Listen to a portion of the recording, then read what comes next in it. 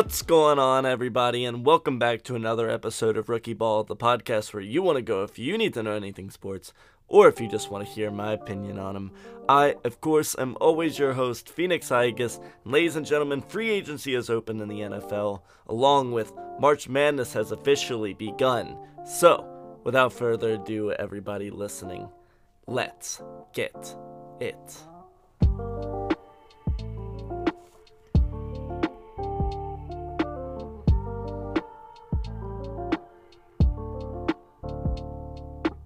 So this is the first episode since the NFL season has ended that we have returned to, where there's been some big news.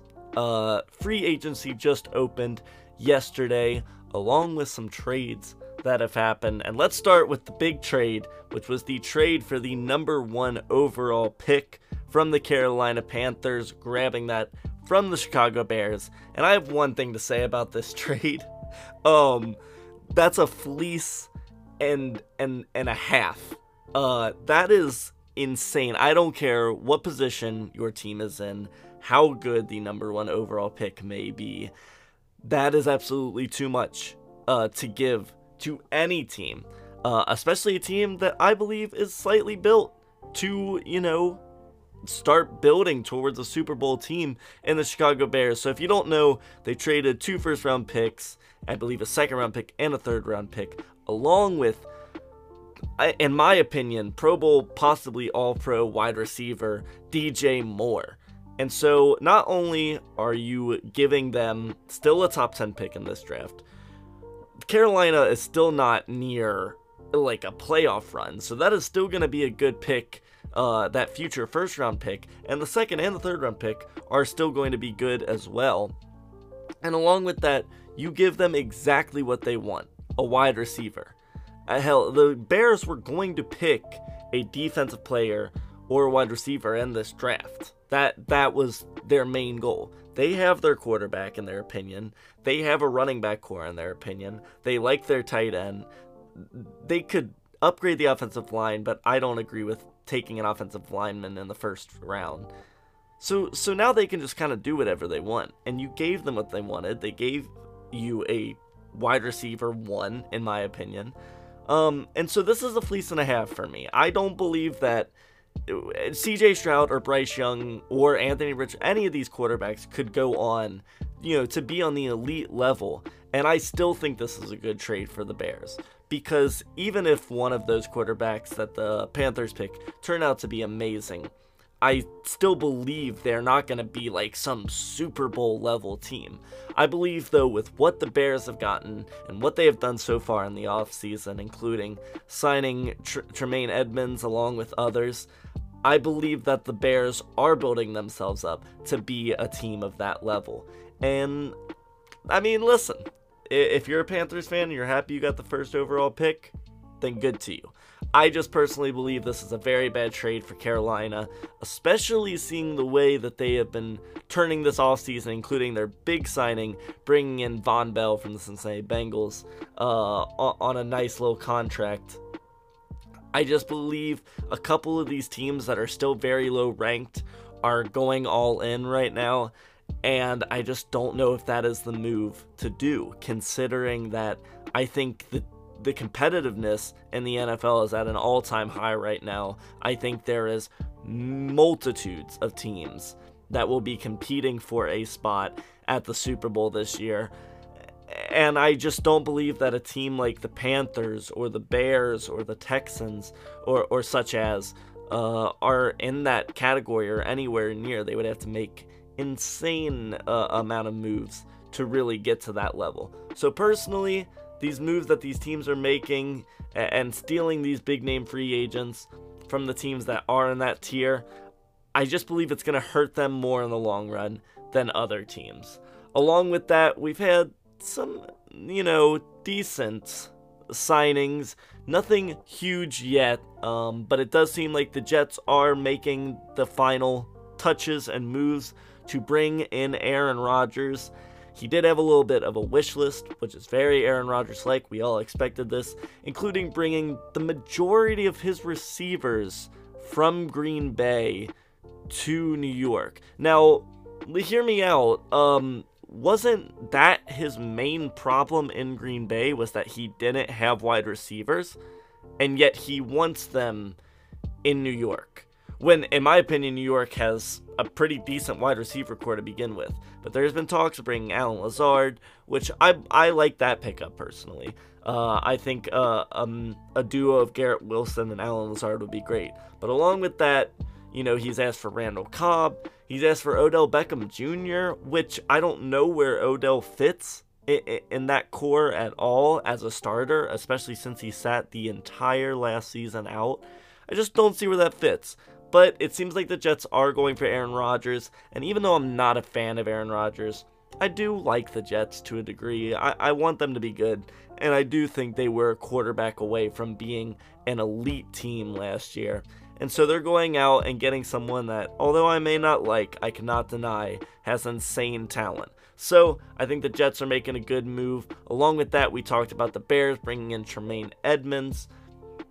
Listen, I love Tremaine Edmonds. I think he's great. Did he deserve that much money? No. Especially after the Bears last season announced when they traded Roquan Smith that a linebacker should not be paid that much, and they're not going to pay that much to have an elite linebacker. The person they said should be getting that money is the quarterback, the wide receivers. They really care about the skilled positions. And then you go out and sign a linebacker for a little less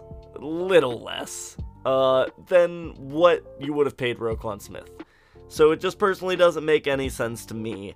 And then, in my opinion, so far the worst signing of free agency is the Las Vegas Raiders going out and signing Jimmy Garoppolo to become what I would believe is their starting quarterback. They may still draft one, in the draft this year, but it seems like Jimmy Garoppolo, at least for this season, is going to be the quarterback. And don't get me wrong, I think Jimmy Garoppolo is much better than a lot of people think.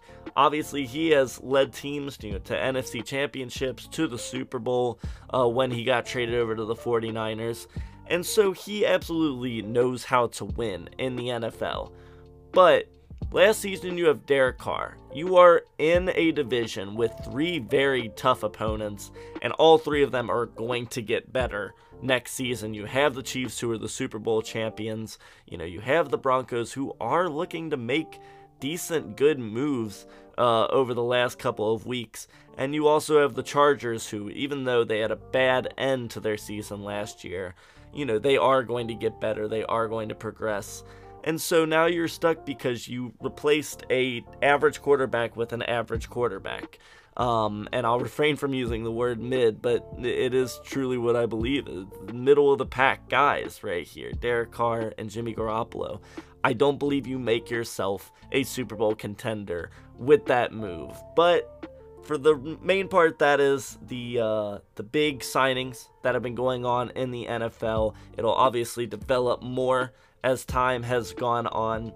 But listen, the NFL is great and all, and I love watching the offseason, but we got maybe the most exciting time in sports, ladies and gentlemen, because March Madness, the bracket, has officially been announced, and we're going to do exactly what we did last year with this. We're going to go round by round. I'm going to tell you who my personal champion is at the beginning of this round, my final 4, and who I think the champion will be.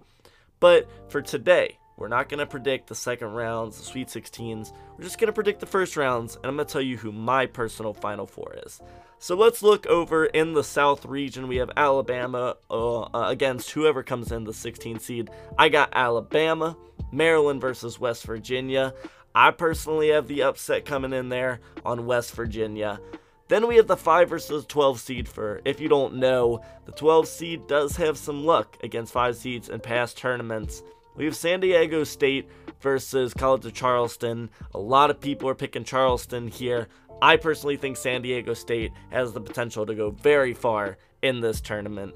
Then we have the 4 versus the 13, Virginia versus Furman. I got Virginia. I know they're an easy pick to go against, but I'll go with Virginia there. And then we have Creighton 6 versus 11 NC State. Creighton is really good. I thought about going the upset here, but I will go with Creighton. Then we have 3 Baylor versus UCSB at 14. I'm going with Baylor. I'll go with the easy pick there. And then we have Missouri versus Utah State, a 7 versus a 10. And I'm going to go with the upset here. I got Utah State moving on. And then finally, the Ivy League champion, 15 Princeton against 2 Arizona. I will go with Arizona. Then we move down to the East region. We have Purdue, number 1 against whoever they play. I got Purdue. We're going with all ones here. Then we got Memphis versus FAU. I'm going with Memphis. 5 Duke versus 12 Oral Roberts. A lot of people seem to like the 12 here as well with Oral Roberts. I'm going with Duke.